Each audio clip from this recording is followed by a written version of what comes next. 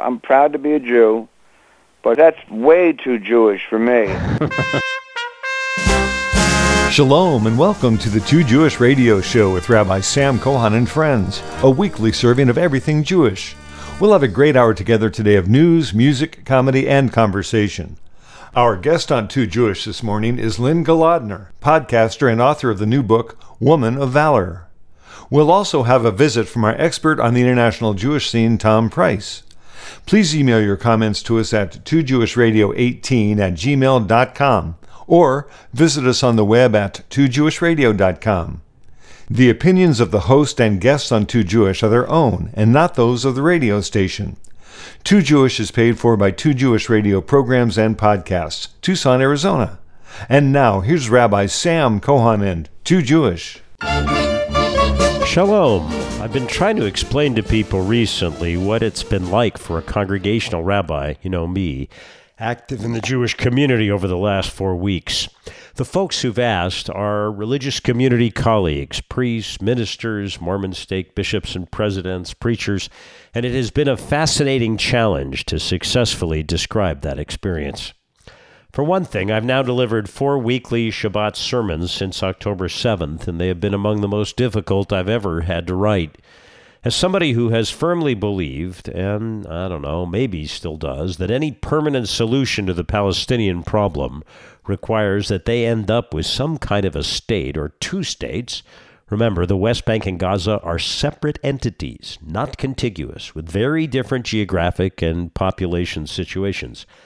Well, these last 4 weeks have been extremely painful. The horrific, evil murders, torture, and rape perpetrated by Hamas Palestinian terrorists on October 7th, and their glorification of this kind of brutal, extreme violence against civilians, against children, women, men, babies, and the elderly, mark it as one of the worst actions taken by anybody in the past 75 years. While the initial response to that attack was shock and sympathy for Israel and Israelis, at least among civilized human beings, the backlash, including a nearly worldwide celebration of sadistic violence against Jews, going on now on college campuses and in Europe and South America and Africa, and of course throughout the Arab and Iranian world, is horrifying. Some people now deny that the murder of 1,400 people in Israel took place, in spite of the fact that Hamas posted its sick brutality and videos online while they were committing these crimes against humanity. It is just another demonstration of the virulent anti-Semitism hiding just below the surface of what passes for civilization. Last week was also the 85th anniversary of Kristallnacht, usually understood as the beginning of the Holocaust. Look, what's happening around the world now is not that, but it isn't great. A lot of this anti-Semitism is coming from the so-called progressive left, which has embraced the cause of Palestinian terrorism.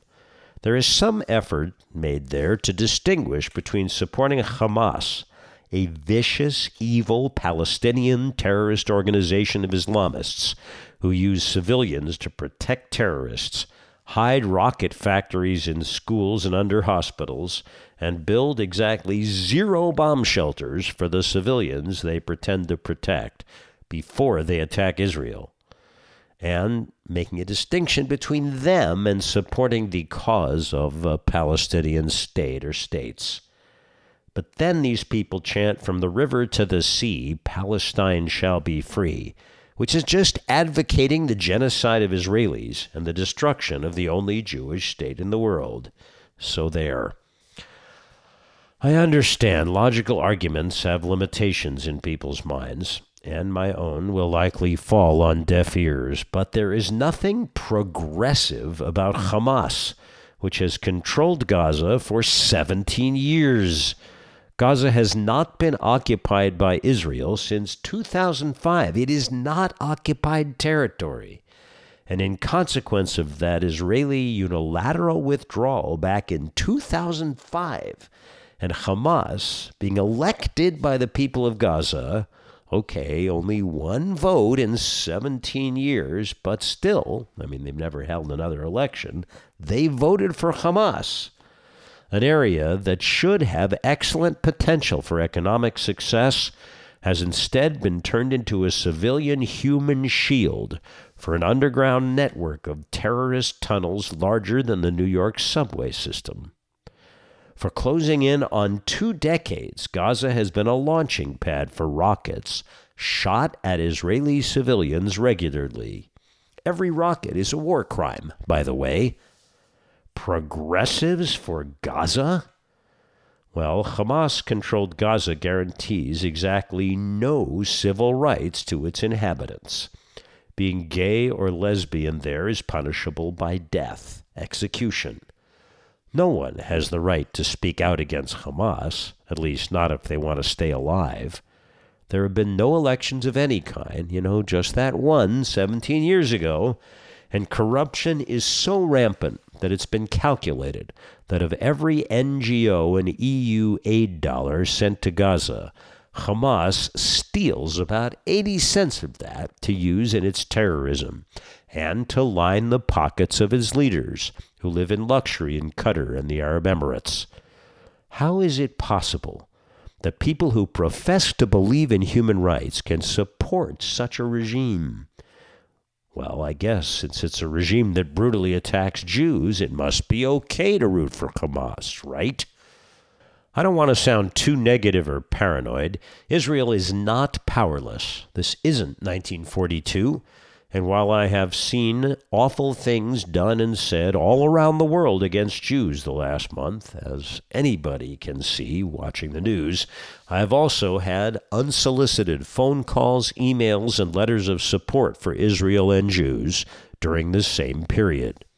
There are many people who understand just how cowardly and brutal the Palestinian terrorists are, how corrupt and evil their own regime is, and who understand that Israel is the only democracy in the Middle East. This was an attack on all Western civilization by Hamas. Israel must win this war if civilization is to continue to exist, at least in that part of the world. Still, it has been a rough time. Yes, much worse for those fighting the Palestinian terrorists of Hamas in Gaza, trying to control the Palestinian Hamas terrorists in the West Bank and East Jerusalem, and all of those in Israel enduring air raid warnings, school closings, relatives and friends dying and being hospitalized, as well as friends and relatives in the military engaged in the fighting. I think to some degree our challenge as Jewish leaders is to find a way to continue to celebrate the greatness of Judaism while showing solidarity and support for Israel during this time of profound challenge. This year, Thanksgiving and Hanukkah for Jews will seem different. We will have to figure out how to make both holidays meaningful in a time of war and anti-Semitism. We'll do it, but boy, it's different. To play us in this morning, here's an Israeli song about the old neighborhood, Hashchuna HaYeshana, by Shalev Rokach. אותו רחוב, אותם שירים, עיתונים ברוח, אנשים עם לב פתוח, שישי חוזר אל ההורים, שיר השירים, בבית הכנסת הגדול, פושטים בגדי החול, מתעטפים ברוח. אבא קם כשקם התרנגול, בדיוק עולה האור, פרשת שבוע. שום דבר לא השתנה, השכונה הישנה, שמש עולה ויורדת, בארבע עונות השנה, התמונה אותה תמונה, מהבית בפינה, אותן מילים, אותה מנגינה, שירים של אמונה.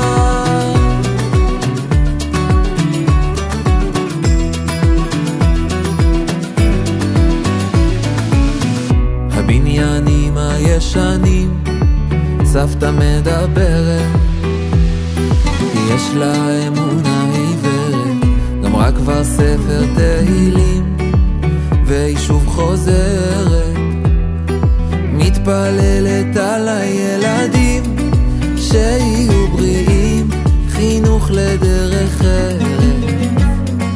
איך עברו מהר כל השנים, נולדו לה גם נינים, שמחה ומאושרת. That was Shalev Rokach and his song about the old neighborhood in Israel, Hashchuna HaYeshana. Our guest on Too Jewish this morning is Lynne Golodner, podcaster, publisher, and author of a new novel about a woman who becomes religious, that is, Orthodox. It's an interesting and excellent book. Meet her when she joins us in a moment here on Too Jewish. We are the soul of Tucson. We are your neighbors and friends. Our commitment to provide the very best relies on the finest products and services you, our community, has to offer. Together, we make Tucson thrive. When we win, you win. Casino del Sol, the soul of Tucson. Enterprise of the Pasquayaqui tribe. What is the Torah? What's the Talmud? How do Jews celebrate the Sabbath? Why do we start our days at night? How long have Jews been around? What do Jews believe about life after death? What are the major and minor Jewish holidays? What are the life cycle events for a Jew? Why is Israel so important? What is Jewish music? What are the best Jewish foods and why are they so connected to holidays? If you're interested in learning the ins and outs of Judaism, join Rabbi Sam Cohen for this weekly class, Sunday afternoons 2 to 3:30 p.m. in person and on Zoom. Introductory Judaism is perfect for someone considering becoming Jewish, or coming back to Judaism, or learning about Judaism for the first time, or getting connected to Jews through relationship or marriage. Introductory Judaism runs from October to May, each Sunday afternoon. Questions? Call 520-276-5675. That's 520-276-5675. Or register at www.beitsimchatucson.org. We are delighted to welcome to Too Jewish our guest this morning. Lynne Golodner is an author, a podcaster, a writing coach, a publisher, many yarmulkes, or hats, I should say. Her new book is called Woman of Valor. It's a very interesting book. Good morning and welcome to Too Jewish. Thank you so much for having me. I'm thrilled to be here. So, Woman of Valor is really about the process of a secular Jewish woman becoming Orthodox, and then many other things, and the choices that she makes and the sort of course that she's led on. This is an interesting novel. I don't think I've, in 21 years of doing Too Jewish, received a novel like this. Tell me about the origins of it. Yeah, thanks for asking. And it's nice to hear that I've written something original. You have. Thank you. So it actually started in 2011, and I was 3 years out of being Orthodox. I spent a decade in the Orthodox community. I was raised Reform, and I left that kind of observance when I got divorced, but I sort of say I'm just Jewish. I take from all denominations, but not necessarily commit to any one of them. And I wanted to write fiction. I've been wanting to write fiction for a long time. And I had a lot of books out in nonfiction and poetry, but I hadn't really succeeded with fiction. I had written one novel already. I felt like it just needed so much work. And so I started writing about a young woman who became Orthodox, but I wrote about 60 pages and it stalled, and she basically was whining and lamenting her life. And I didn't know where to take it, so I put it aside. I raised my kids. I had my business. I went forward with all that. And I came back to it 10 years later when I felt like my writing was at a point where I was more serious about fiction and I could maybe pull this off. And I liked the bones of the story, but I really didn't like where it was going. So I redid the whole thing because I feel that there are so many books out there about religious people complaining about being religious. Or leaving Orthodoxy, actually. Exactly. Yeah. Exactly. And I didn't want to add another one. I don't think that's the majority of the experience. And I wanted to show something beautiful and really lift up the Orthodox community, even though I had left it. And so I started reimagining the story. And I was very deliberate in wanting to create a character who was likable, relatable, and loved being religious in Judaism. I wanted her to have a marriage that was passionate and loving, because I don't know that that's a picture that people get from the Orthodox world. And I wanted her to be firm in her identity and strong as a woman, even when she faced inevitable challenges that people face in every community. And so that's really what drove me to write the novel this way. We will talk much more with Lynne Golodner. Her book is called Woman of Valor. Very interesting book when we come back here on Too Jewish in just a moment. Beit Simcha, the House of Joy, a wonderful Jewish synagogue in the Catalina foothills and northwest Tucson, celebrates a great array of services, classes, and events this fall and winter. Established by passionate, caring congregants and me, Rabbi Sam Cohen, Beit Simcha is a vibrant, vital community that strives every day to serve God with joy. Progressive congregation in northwest Tucson and the foothills, Beit Simcha is open to everyone throughout the metropolitan area, providing weekly Shabbat services, youth and adult education academy courses, social justice opportunities, outreach, and cultural Jewish programming. Join us in person for Shabbat services, or you can come on Facebook Live. Go to our website, BeitSimchaTucson.org, BeitSimcha Tucson.org. We welcome members and guests in our sanctuary in person. Call 520-276-5675 for more information. Religious school is going for school-aged children and grandchildren. Come to our fabulous Hebrew school, bar and bat mitzvah programs, Torah Tykes experience, confirmation and teen programs, all in a fun, relaxed setting with great Jewish learning. Go to BeitSimchaTucson.org, BeitSimcha Tucson.org to sign up. Hanukkah is coming. Celebrate every night with us on our Facebook page, our now traditional menorah lighting, songs, and stories. Or join us, perhaps most importantly, at Beit Simcha for our 5th anniversary celebration on the 4th night of Hanukkah, Sunday, December 10th, lighting the way at 5 p.m. It'll be a fabulous festive evening of food, music, stories, candles, and joy. Beit Simcha's services, classes, and events open to everyone. In person Friday night, 6:30 p.m. Shabbat services. Saturday morning, 9 a.m. Torah study, 10 a.m. services. Also, services are available on our Facebook page. All classes, including Torah study, are available on Zoom. Go to BeitSimchaTucson.org for information. Our Adult Education Academy classes, live and on Zoom.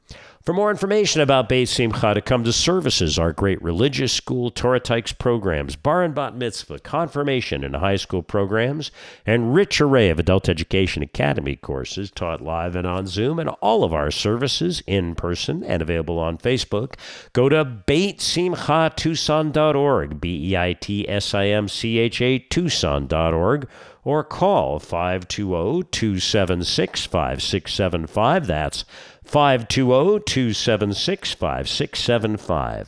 BeitSimchaTucson.org. Join me, Rabbi Sam Cohen, the fastest growing Jewish congregation in all of southern Arizona. If you have a question, comment, compliment, or criticism, a kvetch or a kvel, please email us at toojewishradio18@gmail.com. That's TOO, jewishradio18@gmail.com. Or visit our website, toojewishradio.com. You can hear all past and present shows through the website, toojewishradio.com, streaming us from there, downloading us from the Apple iTunes Store's very popular Jewish podcasts. Top 10 in North America, according to Moment Magazine, over 200,000 downloads on Podbean and on Spotify. Post a rating, review Too Jewish wherever you listen to us. Those comments help. The stories we share last a lifetime and are passed down from generation to generation.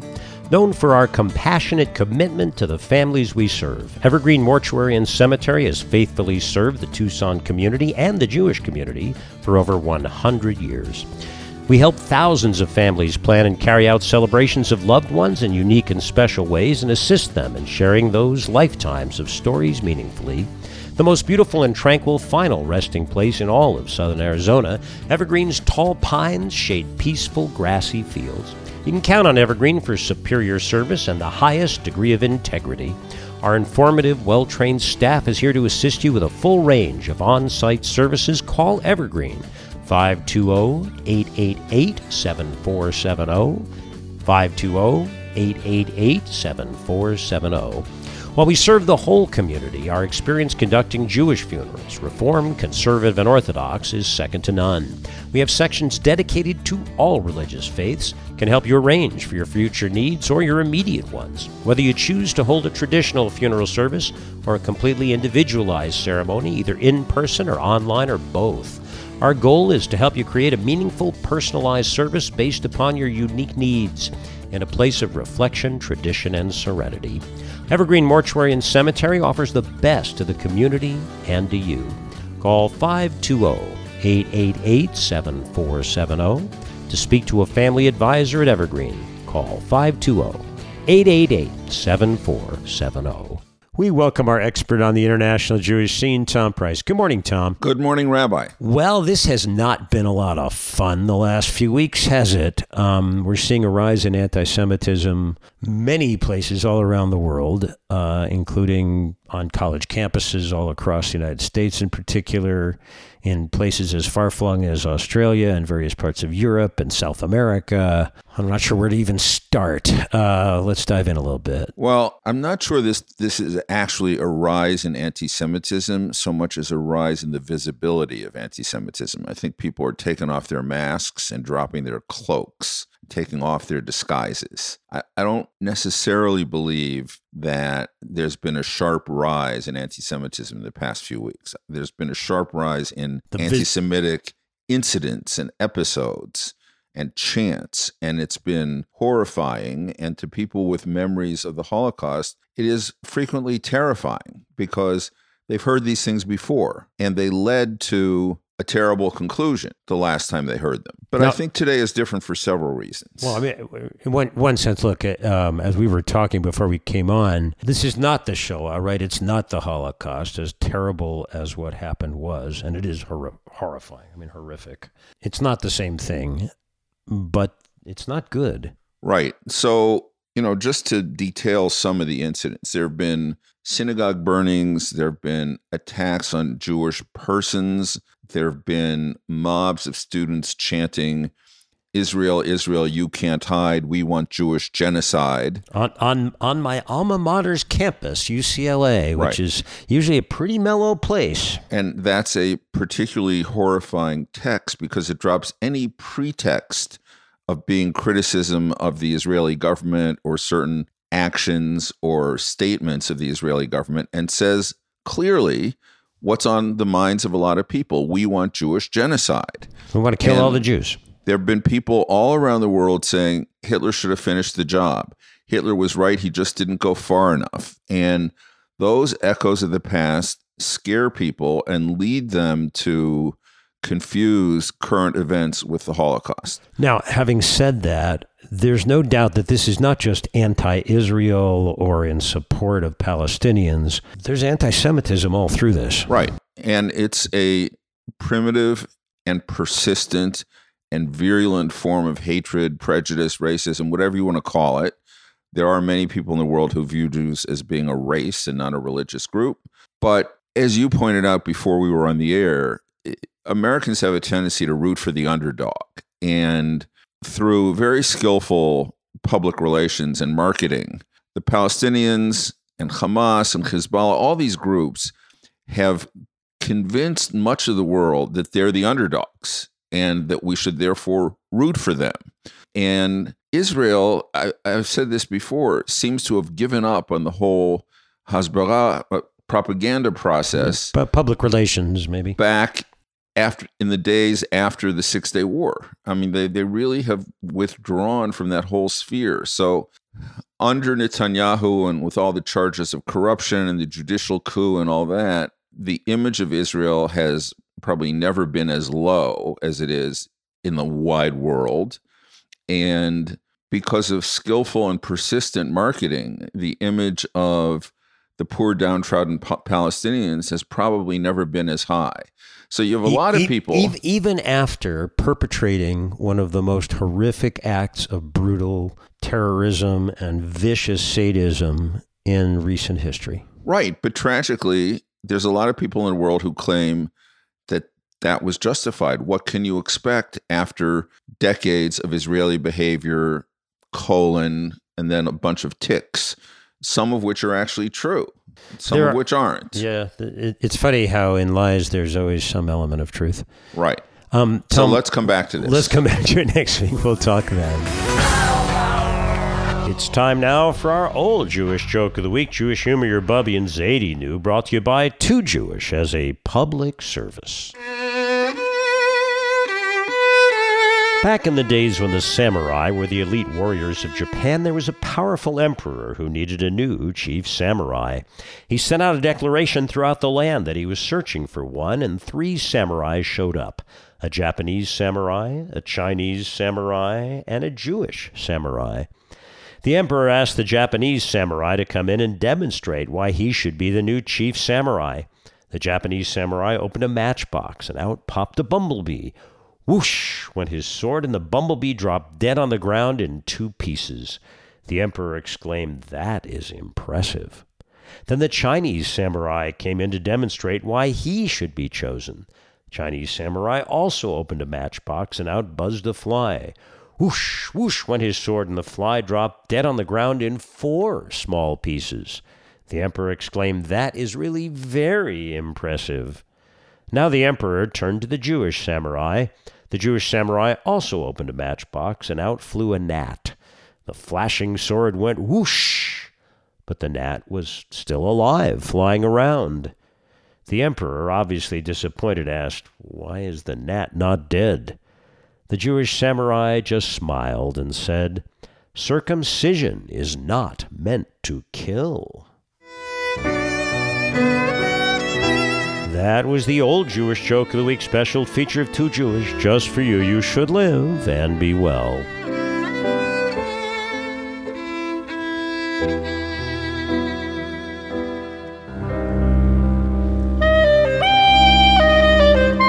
And now a word of Torah. This week's portion of Toldot includes the treachery of Jacob and the foolishness of Esau, famous story of brotherly rivalry that sets in motion this central tale in Genesis. It's a story of twins who are anything but fraternal in their interactions. Jacob loves tents, it says. He's a homebody. His mother loves him. Esau is a hunter and outdoorsman, a man active in the extreme, more or less devoid of thought. In our weekly portion, Jacob fools his family twice. First, he cons the hungry Esau into selling his birthright, his inheritance, for a bowl of lentil porridge. Then, at the instigation of his mother Rebekah, Jacob fools his father Isaac into giving him the principal blessing, the spiritual heritage of the leadership of the people, who will someday be known as Israel. Why is it that Jacob is the one who will become the true father of our people? He is clever and verbal, cerebral, but he lacks basic moral qualities we should find critical in a patriarch. But Esau, too, is no bargain. All physical exertion and emotional outburst, instinctive but unreflective, all id to Jacob's superego. In fact, it's through both of them that the great story of God's oneness is carried forward. Through both of them, for all their flaws, God finds a way to work for the future and for destiny. The message is complex but powerful. The truth is, we are all both Jacob and Esau, partly thoughtful, partly instinctive. We, each of us, are also twins in this sense. We can act with deliberation and care, or forcefully and without judgment. And we all have the capacity to be either ethical or unethical. In that dichotomy lies our innate humanity. And in the persons of Esau and Jacob, we can see ourselves and learn that it's only through God's providence that we truly find our own promised land.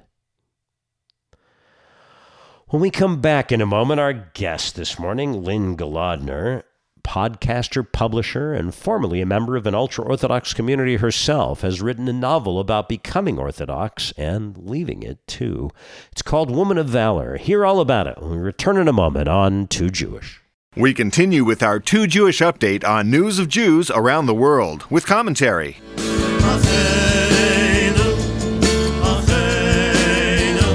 It's getting ugly out there. In Thousand Oaks, California, a 69-year-old man rallying in support of Israel was struck on the head by a pro-Palestinian 50-year-old man holding a metal megaphone.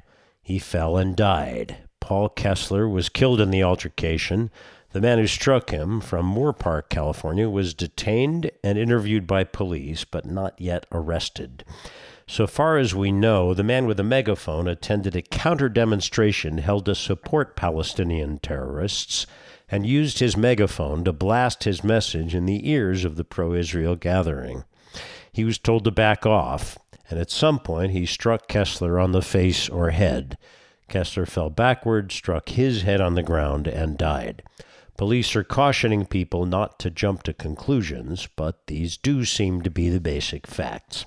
Whether the blow from the megaphone or the fall killed the pro-Israel rally attendee is still to be determined. But he's dead, and it seems clear it was from pro-Palestinian violence. In Holland, reports of anti-Semitic incidents have spiked 800% since October 7th in the Netherlands, a leading Dutch Jewish watchdog reported. The surge reflects anti-Semitic acts reported to the Center for Information and Documentation on Israel, CIDI-CD, but it does not include all incidents filed to police departments and other anti-discrimination bureaus.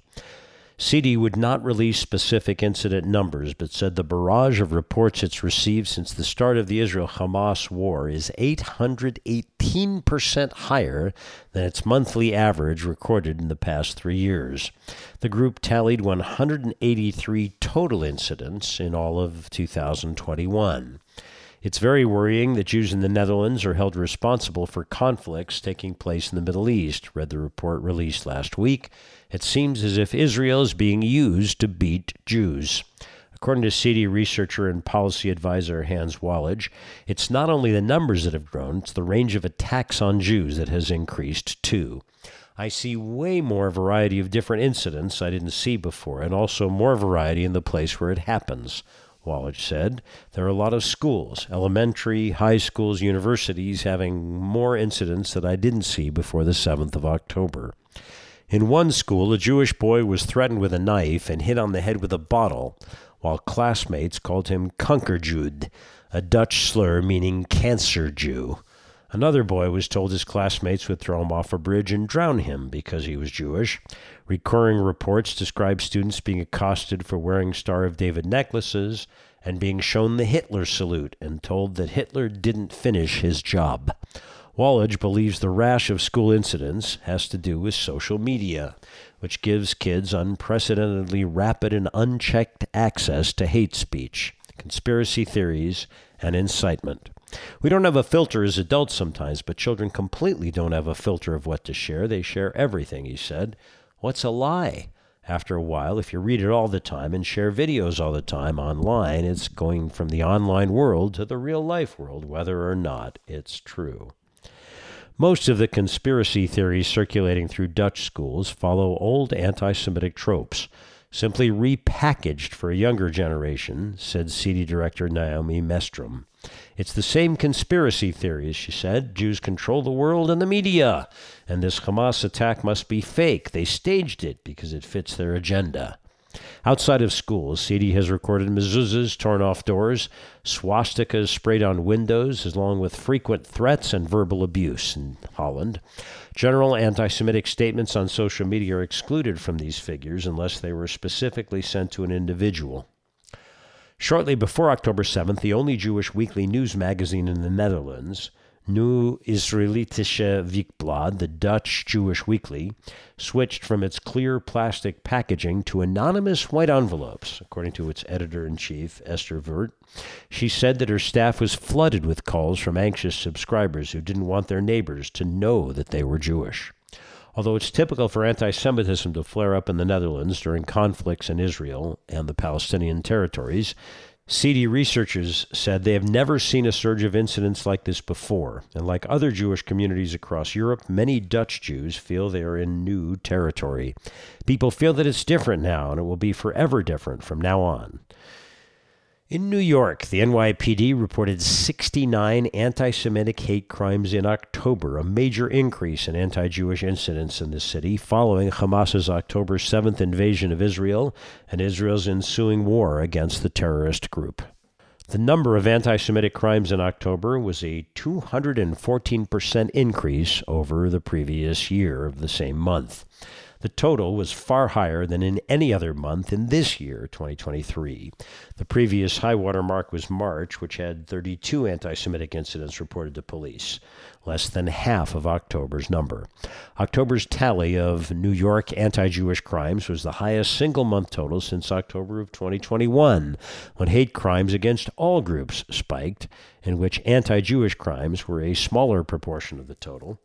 There were 101 total hate crimes reported to New York police last month, including 8 anti-Muslim incidents.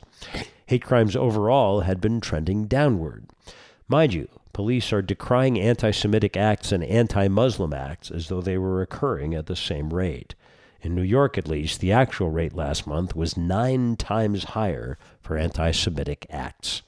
In some of these anti-Jewish incidents, 3 Jewish men were shot with a BB gun in Brooklyn, an Israeli student was struck with a stick at Columbia University, and a man punched a woman in a Manhattan subway station, saying it was because she was Jewish. Other incidents have included racist and threatening graffiti. Some of the incidents related directly to the war, for example, Jewish groups receiving threats related to Israel's conduct, according to the Community Security Initiative, which coordinates security for Jewish institutions throughout the New York City area.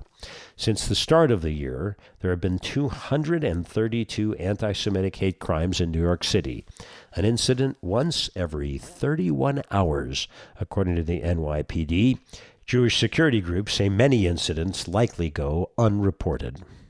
And in Washington, D.C., as Cornell student Amanda Silberstein testified to the U.S. House of Representatives about how a student at her university threatened to kill and rape Jewish students, she was interrupted by pro-Hamas demonstrators. "Free Palestine," a protester shouted from the audience during Silberstein's testimony at a hearing on free speech and anti-Semitism on college campuses. Anti-Zionism is not anti-Semitism. Well, it is. Silberstein is an undergraduate at Cornell, where a student was recently arrested for making anti-Semitic death threats. Silberstein, a member of the student board of Cornell's Chabad, had just described how professors and student organizations have been fueling Jew hatred and spreading it across campus with disregard or potentially even with deliberate intent to incite. It was one of several times when pro-Palestinian terrorist protesters interrupted witnesses at the House Judiciary Committee hearing, which was titled Free Speech on College Campuses. Throughout the more than 3-hour hearing, they called for a ceasefire in the Gaza Strip, decried supposed silencing of Palestinian students on campus, which is not happening, and protested the recent House censure of Michigan Democratic Rep. Rashida Tlaib, a Palestinian-American, for using the pro-Palestinian and anti-Semitic phrase, "from the river to the sea." This was not the first time in recent days when pro-Palestinian protesters disrupted congressional proceedings. Last week, hecklers also tried to derail U.S. Secretary of State Antony Blinken as he implored Congress to allocate emergency funds for Israel. But the dissonance of the moment, Silberstein, unlike Blinken, was not using testimony to advocate for Israel, exemplified the virulent anti-Semitism of these pro-Palestinian terrorist leftists, as Republicans and Democrats alike openly pondered the question of whether and how speech about Israel and Jews should be policed on campus and in the House. I happen to believe in the eradication of Hamas. The same freedom of speech that protects my right to advocate that position is at stake here, is it not? California Republican Rep. Tom McClintock said at one point to Kenneth Marcus, a witness who served in the Trump administration's education department and chairs the Brandeis Center for Human Rights Under Law, pro-Israel group that has repeatedly brought legal challenges against universities that fail to properly discipline anti-Zionist and anti-Semitic speech. Marcus is a past guest of Too Jewish. The hearing largely centered on anti-Semitism on campus and beyond, as student and faculty rhetoric around Israel has reached a fever pitch. Silberstein had been invited to testify in part because Cornell recently canceled classes for a day because of those threats against its Jewish students. That incident followed a professor at Cornell publicly praising the Hamas attacks, turning the school into a flashpoint for the rising temperature around anti-Semitic and anti-Zionist speech on campus. Of course, Ivy League schools have been a hotbed of anti-Semitic campaigns for the last month, including pro-Hamas Palestinian terrorist student groups at Harvard, Penn, and Yale, releasing anti-Semitic and pro-terror messages and advocating violent protests. Also in the House of Representatives, the vile Matt Gaetz, he of the underage trafficking charges, an election denier and a conspiracy theorist of the George Soros controls the world anti-Semitic variety, Matt Gaetz spoke against controlling pro-Hamas Palestinian terrorist advocacy in the name of free speech. Who was it? Oliver Wendell Holmes, in a Supreme Court decision over 100 years ago, who said, "My right to free speech does not extend to shouting fire in a crowded theater." While later limited in a 1969 Supreme Court case, Holmes' statement was construed as still applying by the Supreme Court, where such advocacy is directed to inciting and producing imminent lawless action and is likely to incite or produce such action. Well, my friends, those actions are taking place on college campuses and all around America, and certainly around the world right now. Time to stop it. And that's the Too Jewish News of Jews around the world.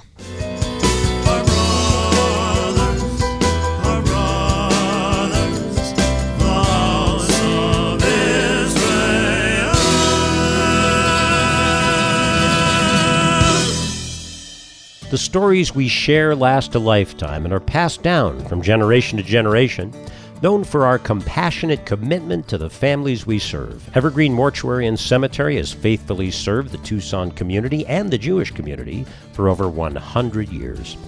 We help thousands of families plan and carry out celebrations of loved ones in unique and special ways and assist them in sharing those lifetimes of stories meaningfully. The most beautiful and tranquil final resting place in all of southern Arizona, Evergreen's tall pines shade peaceful, grassy fields. You can count on Evergreen for superior service and the highest degree of integrity. Our informative, well-trained staff is here to assist you with a full range of on-site services. Call Evergreen, 520-888-7470, 520-888-7470. While we serve the whole community, our experience conducting Jewish funerals, Reformed, Conservative, and Orthodox, is second to none. We have sections dedicated to all religious faiths, can help you arrange for your future needs or your immediate ones. Whether you choose to hold a traditional funeral service or a completely individualized ceremony, either in person or online or both, our goal is to help you create a meaningful, personalized service based upon your unique needs in a place of reflection, tradition, and serenity. Evergreen Mortuary and Cemetery offers the best to the community and to you.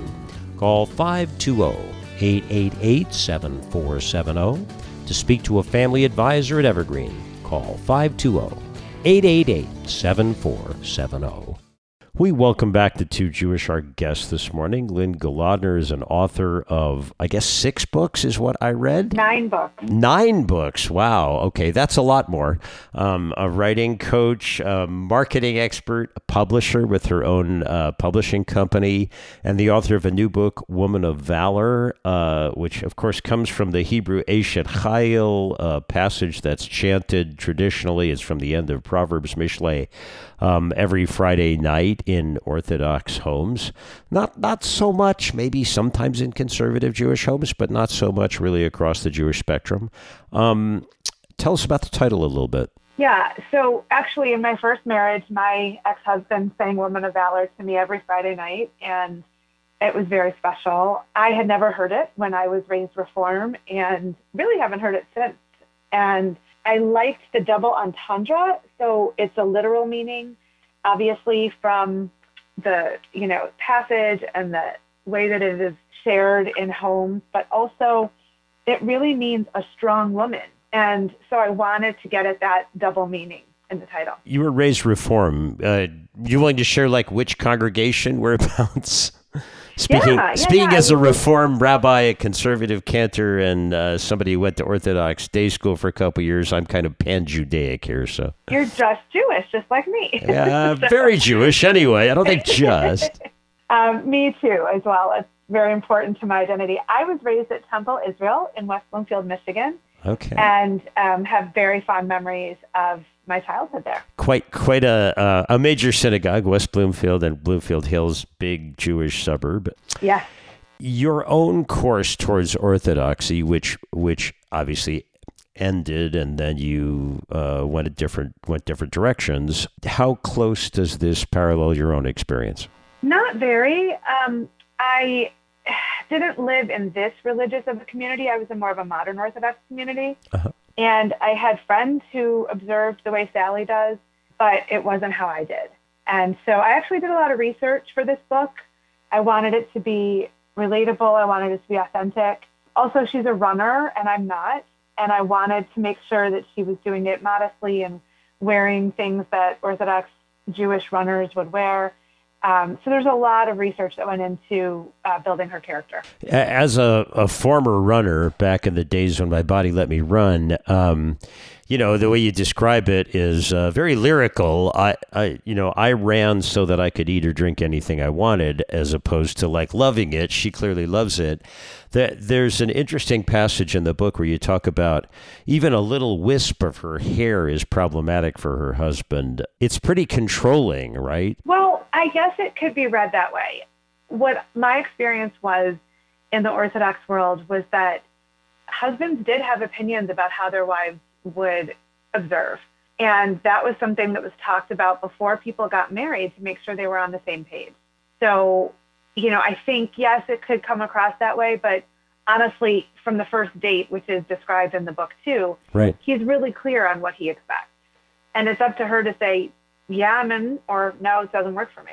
And she appreciates that clarity after the great ambiguity of dating and earlier experiences in the book. You spend a good amount of time exploring like what it's actually like to be a married Orthodox wife, the rules of the mikveh, separate beds, a lot of stuff. Is this equally true of modern Orthodox Jews? I think so. I think one thing that I learned when I was Orthodox was that everybody picks and chooses what they observe and how they observe it. And everybody has a reason for what they do or don't do. So I think there's just so many different nuances in everyday life that are impacted by Jewish observance. And people have to tell themselves a story of why they're going in one direction or another. I do think that this is pretty universal. It's just that the result or the outcome or how people observe definitely differs from person to person. Again, I don't want to give away too much of the novel, but there's difficulties in the marriage. There's difficulties in every marriage, aren't there? There really aren't any difficulties until their son experiences abuse at school. Right. And so that's pretty remarkable in and of itself, because I think most marriages in the early years have difficulties, and then they learn how to be married and work them out. But they really face this crisis 7-8 years into their marriage. And they have to navigate that and figure out how to move forward. Yeah, I don't want to spoil anything, but I think that that's part of the suspense too, like what will happen and how will each of them respond and make choices about their relationship. So you mentioned the abuse section and the difficulty in dealing with it. Look, Orthodox communities do not have a great reputation, at least ultra-Orthodox communities, for protecting children in these circumstances. It doesn't turn out terribly well in the book either. Can you talk about that a little bit? A lot of communities are very closed off. More religious communities, especially, Orthodox, but in other religions too, isolate themselves and don't want interference from the outside world. And I definitely found that in the Orthodox world, that we take care of our own problems. We keep it between ourselves.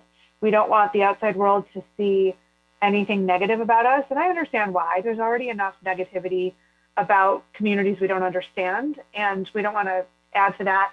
I think it's real. I think one of the things I used to say when I was religious was, don't confuse Jews with Judaism. So people can mess things up, but Judaism is beautiful, and there's richness and wisdom in the traditions and the text and in the rituals. And so I think people don't always know how to respond well in situations, and they become self-protective when there's a threat from within or from without.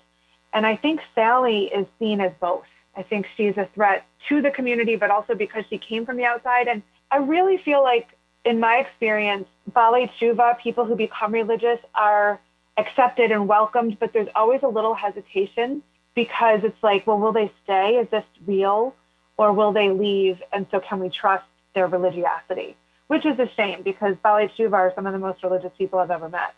But I do think that factors into it too. Some of the details are very interesting. The part about the onions making a salad non-kosher, I'm sorry, I have to ask about that. Can you explain that? Yes. And my proofreader, who isn't Jewish, was like, onions aren't kosher? I'm like, no, onions are kosher. But what I was taught in the way I kept kosher is that sharp foods like onions, peppers, garlic, things that are really sharp flavors can take on the quality of the knife they're cut with. And so a lot of Orthodox Jews have parev knives, and they'll use them for these sharp things so that it neither becomes dairy nor meat. And so if you were to cut an onion with a meat knife, it's now fleischig, and if you cut it with a milchig knife, it's now milchig. Okay. Yeah. Look, my wife continually teaches me extra stuff about kashrut that I wish I didn't know. And I'm the one who does most of the cooking, and it's like, oh, you can't. What was that again? Fish and meat can't be served. She's your mashgiach. Yeah, she's my mashgicha. Coming from the Orthodox community that you did, what do you want your friends from that community to take out of Women of Valor? I want them to say, this was a beautifully written book and I enjoyed the story. And people who knew me well will know this is not me. I will tell you, my kids have told me that people in that community have asked my ex-husband if this book is about him. Yeah. So he then asked my kids, is your mom's book about me? And my daughter said, not everything's about you, Dad. But that sounds like my daughter talking to me, but okay. Right? Yeah, right? yeah. It's not about him. It's not about me. It's not about that community. I don't recall a scandal of abuse in the day schools where my kids went. So it's not based on it's not based on anything real, just the fact that it happened. And so my intention is not to in any way cast aspersions on Orthodox Judaism. It's just to show the very real, multifaceted way of being human. And I think this is not just germane to an Orthodox community or religious community. It's everywhere. I want to thank Lynne Golodner for a great visit. We didn't even get to talk about your podcast or so many other things. We'll have to get you back. Where can people go to find out more about you and to find out more about Women of Valor, a book I think is absolutely worth reading? Thank you so much for having me. My website is lynnegolodner.com. You can find all the things there. The podcast, the Make Meaning podcast, is everywhere you find your podcast. And Women of Valor is available for purchase on Amazon, Barnes & Noble, Powell's, anywhere you would get your books. And I hope you will buy it and read it and let me know what you think. Thank you so much. Thanks for having me. When we come back on Too Jewish, we'll hear about next week's guest, get a final musical play out. We are the soul of Tucson. We are your neighbors and friends. Our commitment to provide the very best relies on the finest products and services you, our community, has to offer. Together, we make Tucson thrive. When we win, you win. Casino del Sol, the soul of Tucson.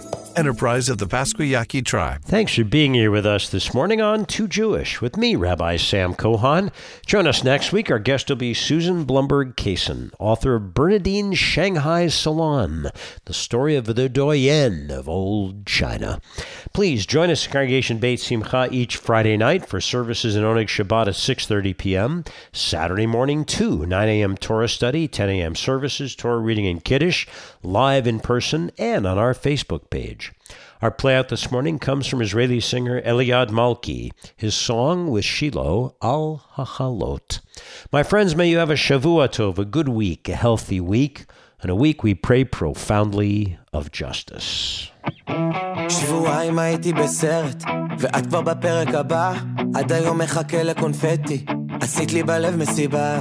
אמרת שמחר את חוזרת, הלכת לא הייתה לך סיבה, אז ביי לתמימות, כי אם כבר למות אז רק מאהבה.